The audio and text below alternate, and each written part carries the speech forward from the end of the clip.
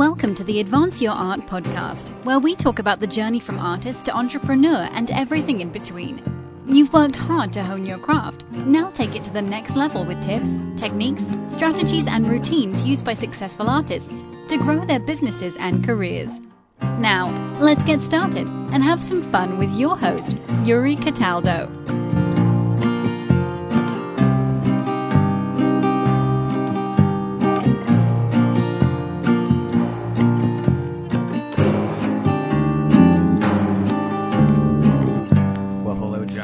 How are you this evening? Welcome to the show. Thanks for having me, Yuri. Appreciate you having me on. Of course, it's my pleasure. Thank you for joining me. So, I'd like to start off by asking how you describe yourself and what you do.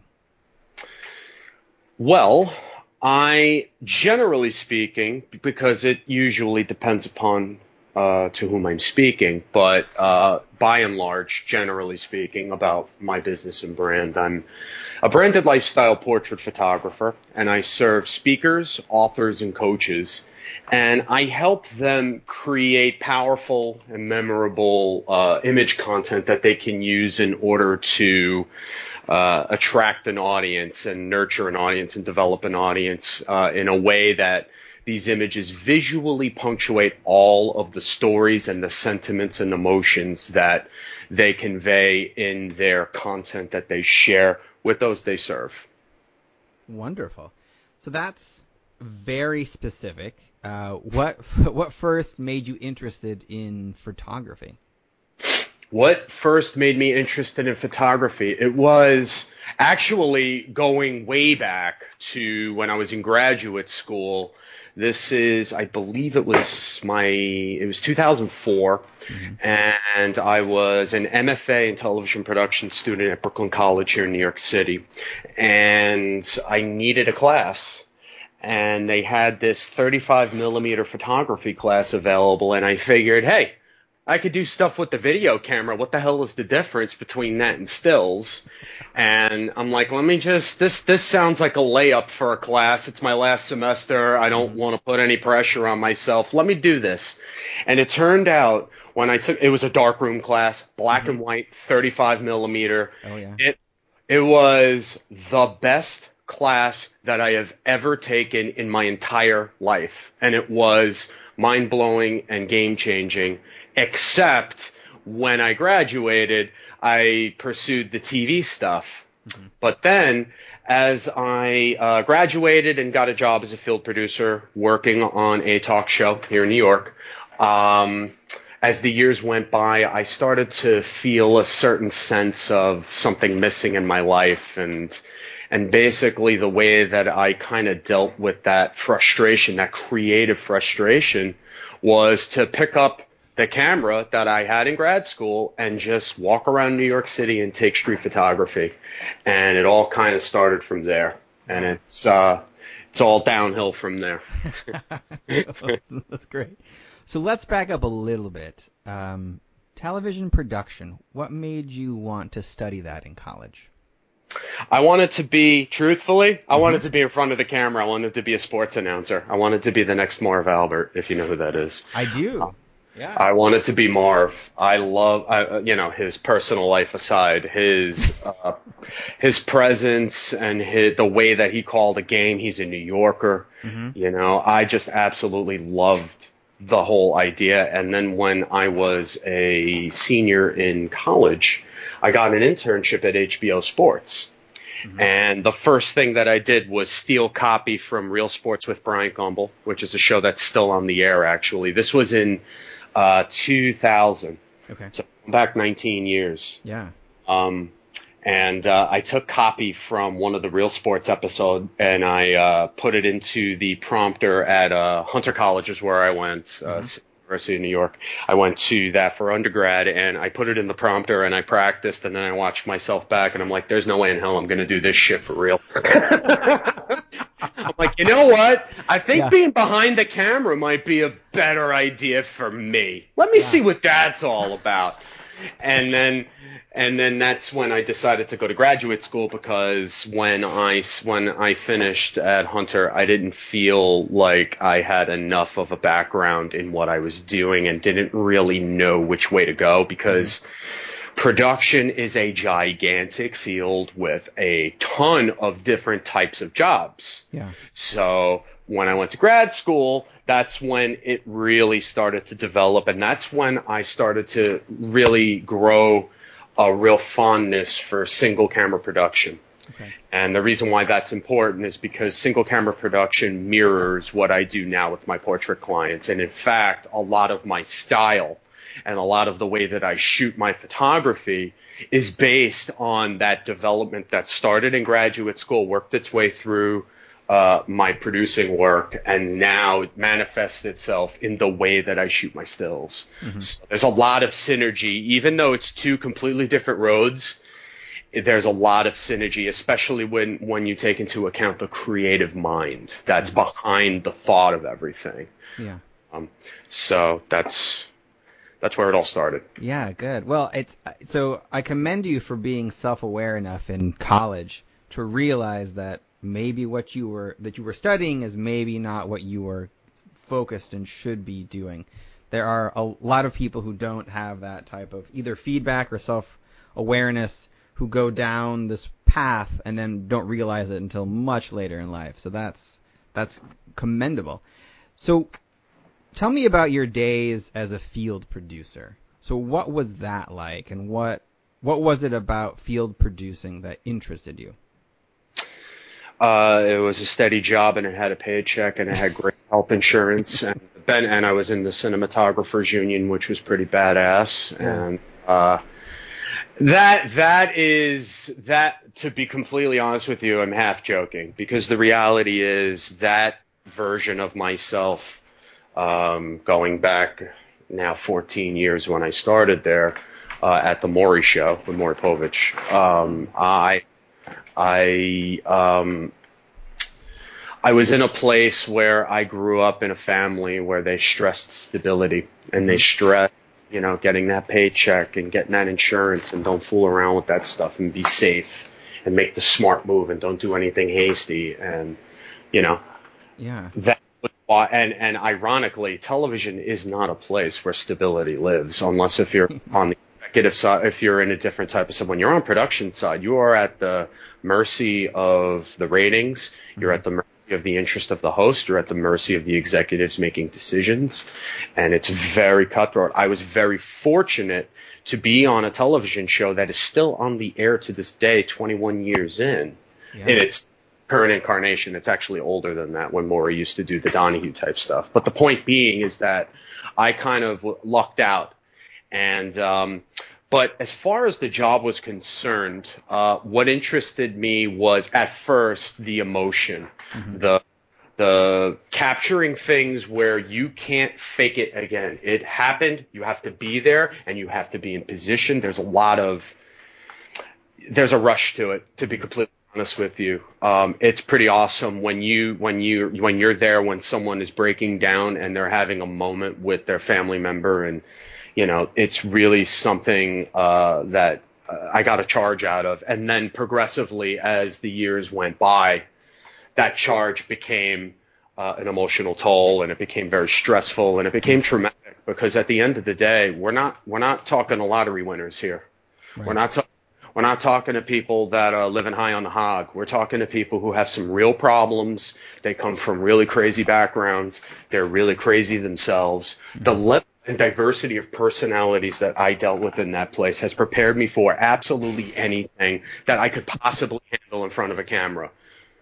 Absolutely can handle anyone or anything, because we also dealt with celebrities. I shot several celebrities, and I shot reality people, and then there's a lot of other people. Right. But so there was a lot of, and also really the other thing that I enjoyed about working as a field producer and doing that work was the ability to tell stories in an extremely fast-paced way, with a very fast turnaround. So you really have to be charged up, and you really have to be focused. and really pay attention to what you're doing and be able to churn out this content in less than a day in many cases.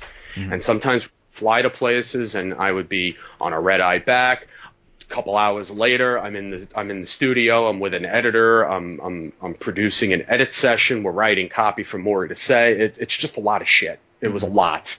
And, so it's exciting. And it also just, at a certain point, I hit the wall. Yeah.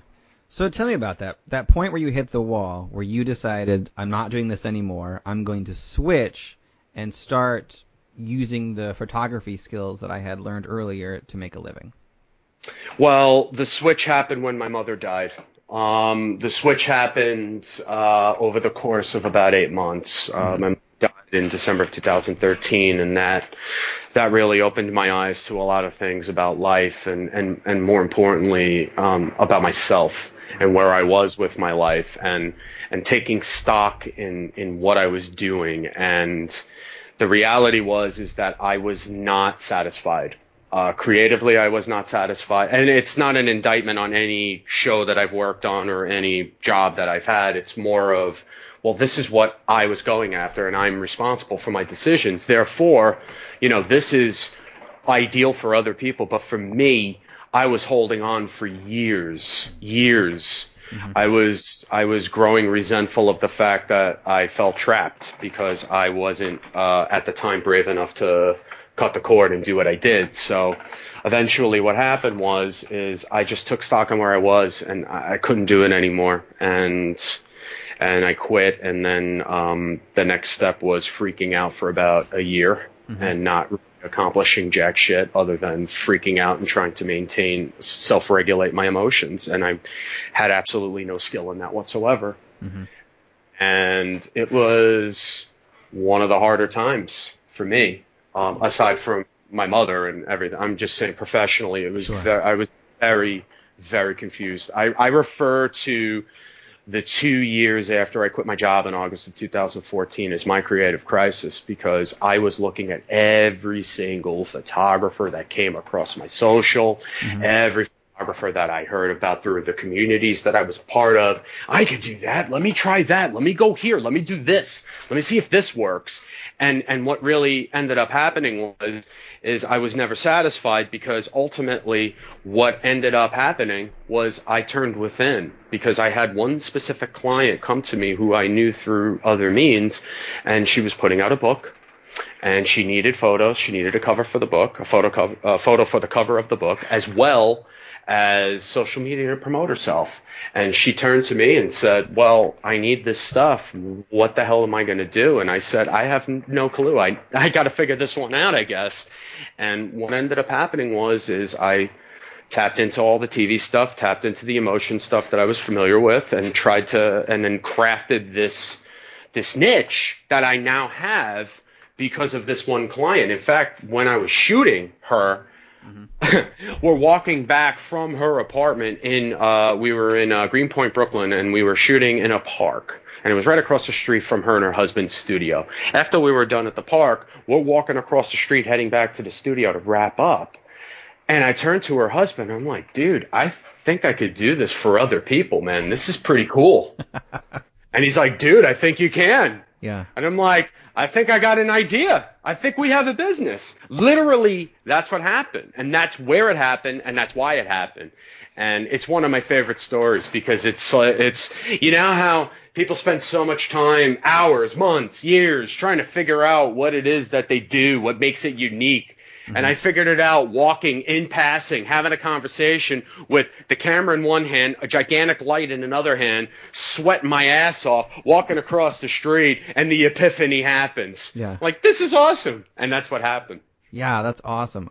So what I love about that story is, so first off, your stick-to-itiveness, and that you didn't just sit there and think in your apartment of like, what can I do? You went out and you did multiple things, and it was the process of doing things where you discovered where your true focus and your business lies, which I think is amazing because a lot of people they're like, okay, I'm going to think this through, and they turn inward and constantly have it stew and just sit there as opposed to have action, which is what you did, which is great. So could you then tell me more about how your business and your business plan has evolved since that day to what you're doing now? A lot, Yuri. A lot. Within that time, excuse me. Within that time, I have developed. So that was October of 2016, and from that moment until August of 2017, I had this one way of kind of talking about what I do. Mm-hmm.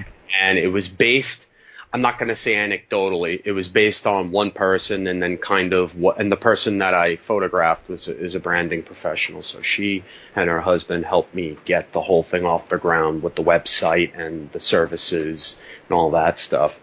And you know, at the beginning, I was just kind of speaking in a way to people that I kind of talked about stuff from my perspective. And then in August of 2017, I began working with an amazing consultant. And he's much more than that, but I hired him for that capacity. And he basically took a look at my social. He took a look at my blogs that I thought were kicking ass. He basically said to me that everything that you put sounds like every other photographer. It's surface level, and there is zero you. Where is you personally in these pieces? And that really smacked me in the face, because what ended up happening was I took stock in what he said and realized that I was not addressing the pain points. Now, granted, this model was built off of a direct client's pain points, sure, which is an ideal way to do it. However, the way in which that I was presenting it on social through my blogs and the way that I was talking, and this was before I started doing podcasts as well, the way that I was conversing with people in person was very much based on what I thought they needed, not what are the needs of the people that I serve. So the biggest fundamental shift was that. And now I've been at it where I write 3 blogs a week. I went from 2 a month, maybe 4 a month if I'm lucky, so 1 a week, to 13 a month. And I write social every single day.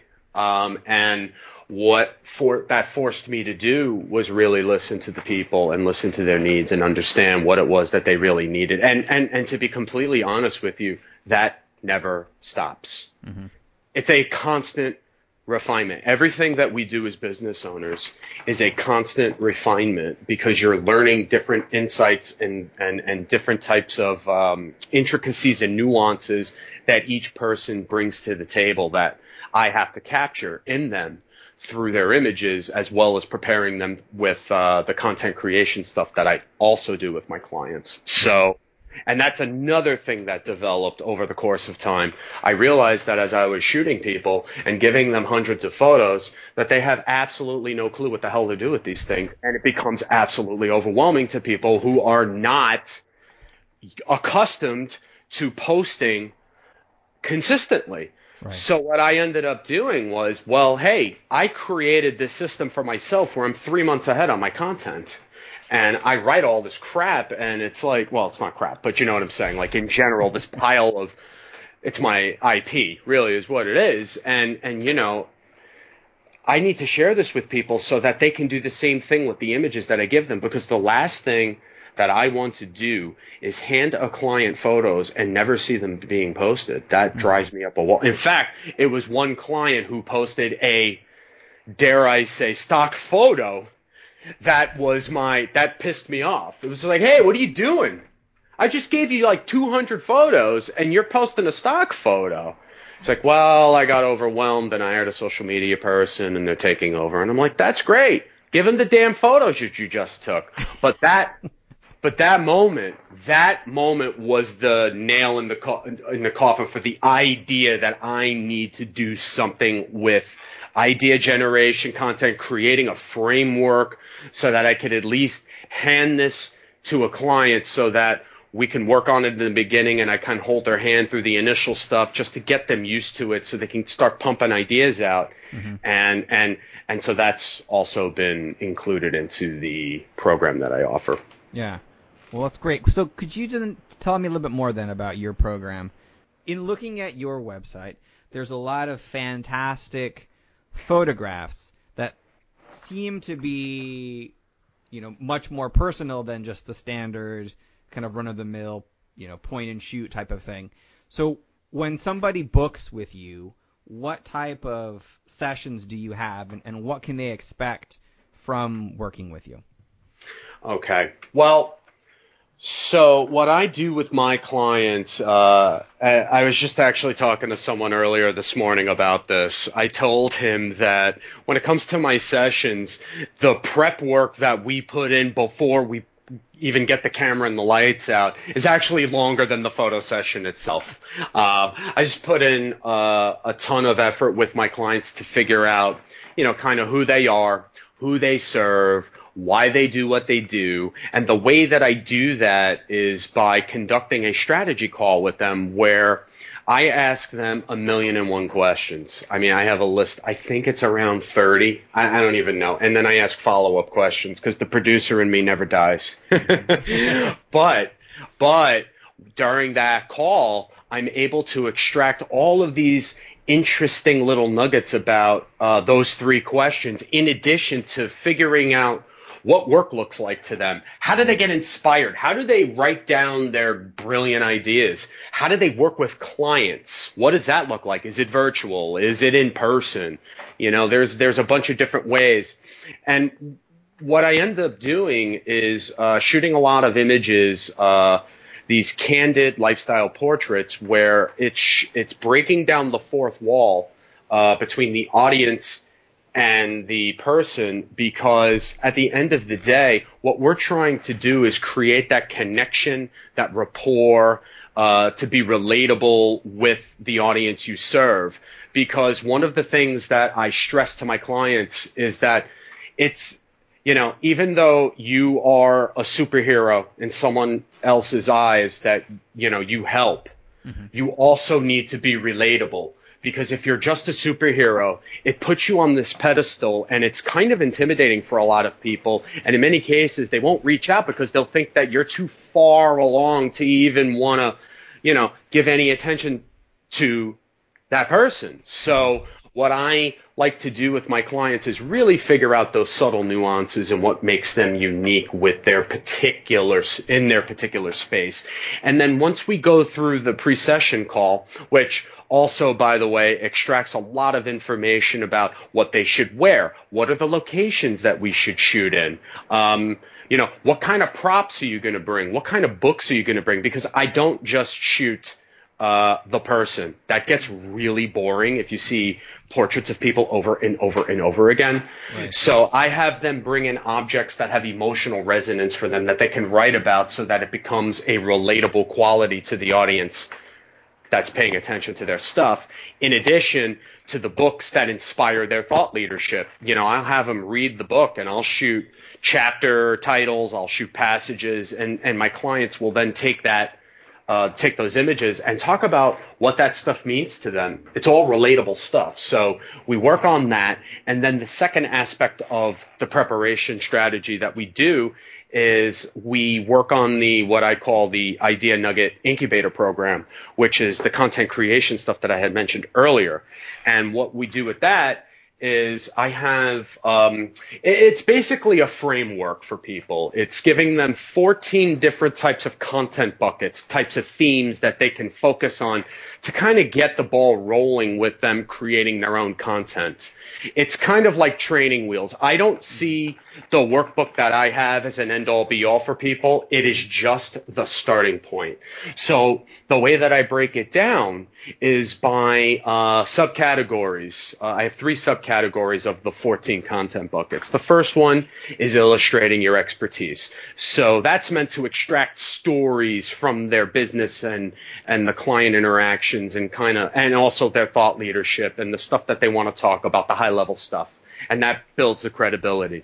And then I have a bunch of content buckets about their life as a business owner, because I want them to talk about the ups and downs of being a business owner, failing and having no clue, and kind of how they got to where they are based on all of these bumps in their road on the way to where they are, because that again creates that relatableness to the people that they serve. And the third category is life as a human being, sharing stories about family and sharing stories, personal stories. And again, I never tell a client that they need to talk about certain things in their content, because you need to be comfortable with what you're sharing. I certainly do not share everything about my life, but the stuff that I do share, I triple down on. And that's what I stress with my clients. Sure.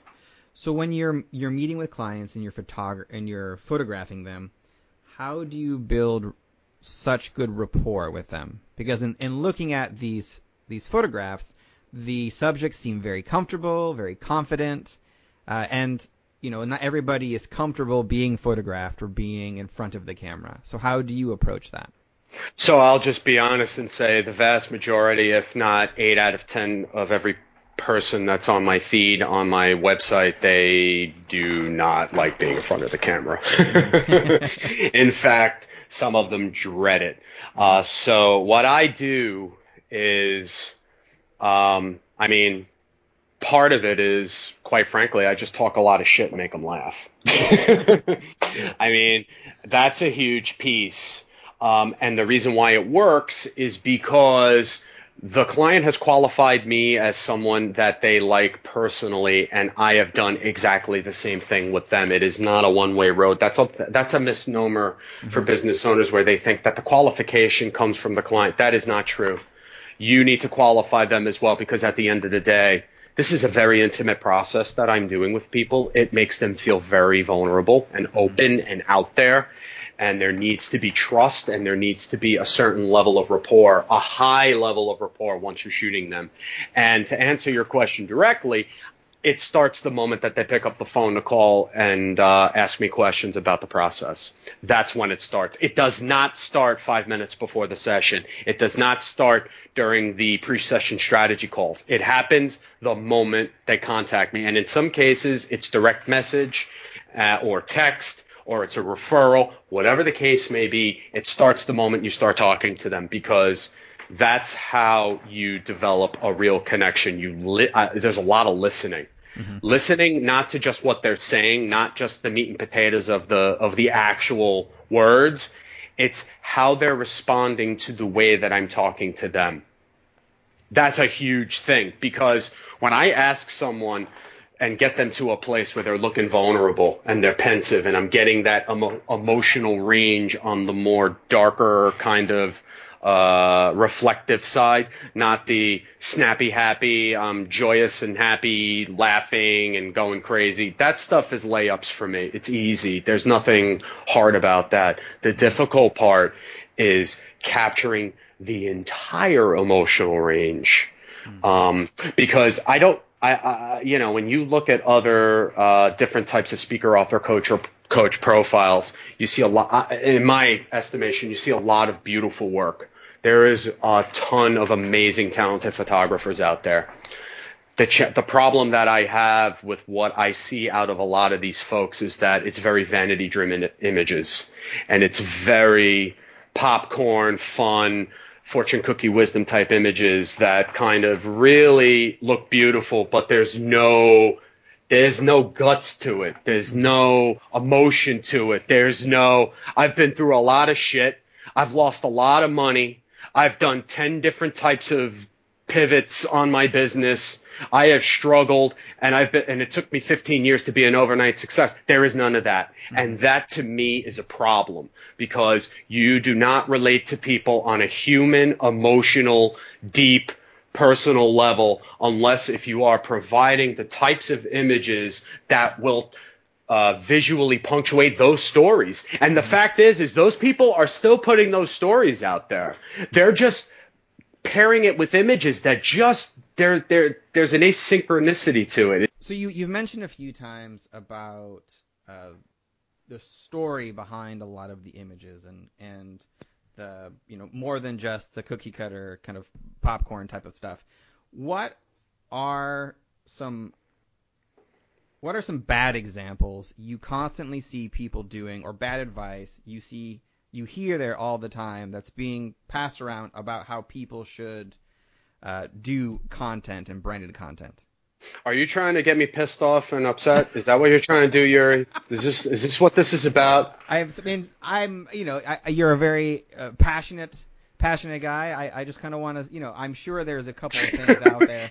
Oh yeah, there's a couple. Yeah, they're like, what idiots do this? But there's always bad advice out there, and I want to know what bad advice pisses you off the most.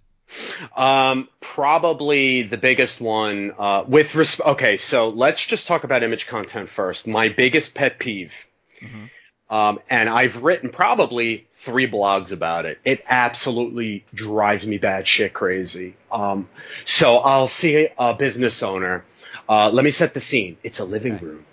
Okay, and they're sitting on the couch, and on the coffee table is their laptop, and they have a cup of coffee in their hand, and one hand is on the computer on the laptop, and then their other hand's holding the coffee, and then their face is looking directly into the camera, because that makes sense. It's the most ridiculous frame, and I've seen it. I mean, probably 3-4 dozen times. Absolutely drives me insane, because either you're working and it's a lifestyle shot and it's candid and it's breaking the fourth wall, or it's a traditional portrait. You're on the couch, you're looking into the camera, making that contact. That kind of thing just it's sending mixed messages. It's complicated. There's no need for that, and it looks like shit. So that's that one. Then the other one is the either I'm so overjoyed and happy I have that big belly laugh. I like shooting big belly laughs. Yeah. I don't want to see 5 in a row on your social feed, though. That's one of those things where it's like you're going to share an amazing story in your life, or you're going to share an amazing client win, or whatever the story is that photo is visually punctuating once every now and then. But when it's every shot, that sucks. And then when it comes to the story elements, one of the things that I talk about a lot, and in fact I'm gearing up to write about it again, is regarding quote posts and regarding sharing famous quotes from people. I don't have a problem with that once in a blue, to be honest with you, because the reality is that it's not that it's a credibility thing. I mean, anyone can go online and grab like words of wisdom, and people do. Yeah. So it's not really special. But when it's in context of what you do, it does make sense every now and then. The thing that drives me nuts is seeing the business owners who do that every single post. And I'm not talking about they mix it in and it's photos of them and then they have selfies of other. No, it's just the quotes. To me, I find that to be very frustrating, because the whole point of your social media is to show off how you serve, not how Martin Luther King or Albert Einstein or anybody else famous thinks about, work and product. That stuff in, small measure is fine. Every single post. They're not hiring Albert Einstein. They're not digging him up from the grave to get his help to work on business. They're hiring you to get them off their ass to get to work. Yeah. So maybe you should share stuff that actually will make a difference in what they do in their lives and their businesses. Yeah. So your hashtag, yeah, absolutely. Where did that come from? Oh, I did mention before that I have a story about that. Well, yeah. The idea was the hashtag. Okay, so about a year ago, one of my colleagues, her name is Donna. She is a social media magician, and she has done a lot of work with me on how to repurpose and get myself out there. And we were having a strategy day, and she said to me, you need to get a hashtag. I'm like, why? And then she explained to me why. Now I understand why. But then I didn't know what the hell she was talking about. I'm like, all right, whatever. Let's come up with something silly, or let's say photo, blah, blah, blah, blah, blah, blah. Yeah. And we did that for hours. And then we went on to other stuff. And then when we came back to it, she blurted out randomly, you say, yeah, absolutely a lot. Maybe you should go with that. My first response was, I do? And she said, yeah, you do. And I'm like, you know what? It's snappy. It's cool. I dig it. I think it'll be a cool way for me to punctuate pretty much every single thing I post on social, because it's awesome. I really like the concept. Let's go with it. Mm-hmm. And I went home and I thought about it more. And I'm like, you know what? It's more than that. This thing means a lot more than that, because just thinking about my life in the grand scheme, when, as I mentioned before about my mother and going through that creative crisis, and what I didn't mention before is that during that time, I was introduced to the personal development world, speakers and coaches helping people in their lives. And there was a lot of education there. There was a lot of learning. And what ended up happening I kind of left this defeated, negative, pessimistic attitude that I had in the past. And, once I started my own business, I was kind of standing on my own 2 feet and kind of going through this whole transformation, not just as a business owner, but as a human being. Because when you become a business owner, you're forced to become a better human being, period. Mm-hmm. Especially when you're used to working on a team of like 75 people, and now it's you, period.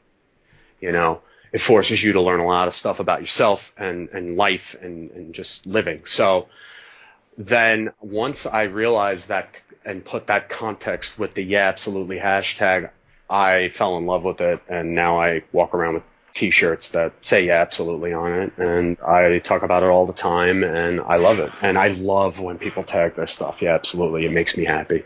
Oh, that's awesome. So with everything that you've done and learned so far, what would you say has been the best advice you've ever received?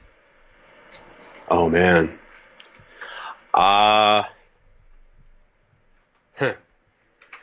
know it sounds trite and it's cliche, but be yourself, in terms of just living and presenting yourself in your business, and be yourself. I was very scared to do that at first with my content. And when I was called out by my consultant to do that, it forced me into a place where I realized that I'm not being myself in these things. That was a huge transition for me. And I think some of the I have received so much amazing advice and counsel and strategy with regard to personal development. I wouldn't know where to start with that, other than the fact that other people matter. We have the permission to be human, and it's important to show up in the world exactly the way you want. And the only person that's responsible for that to happen is you. So I would say that that's probably, I know that's more than one, but taken as a family of ideas, that's probably the best stuff. For sure. Great. Well, John, thank you so much for taking the time to chat with me. I really appreciate it. If the listeners would like to see your work and find out more about you and get a hold of you, where are the best places they can go to do that? Well, so earlier I mentioned my website. Look up the yeah, absolutely hashtag. Mm-hmm. That all is definitely available. I would just say the other place would be Facebook. You can find me at D'Amato Productions. And also, if there are any photographers in the audience listening, I just started a photography education community with a partner of mine who lives in the Netherlands. It's called Screw the Metadata. And basically what that community is, we're about to relaunch it actually. Pretty soon, but basically what it's about is creating a memorable and referable online presence and referable business as a photographer. So it's basically everything I just said for photographers to do the same thing, and that's screwthemetadata.com. Perfect. I will make sure to put all of those links in the show notes so people can click right through. Awesome. Great. Well, again, John, thank you so much. This has been an absolute pleasure. Thank you, Yuri. I really appreciate it. Thank you. Thank you for listening to another episode of the Advance Your Art podcast. If you like this episode, please go into iTunes and give us a 5-star rating. And while you're there, hit the subscribe button so that every single time I release a new episode, it will go directly to you without even thinking about it.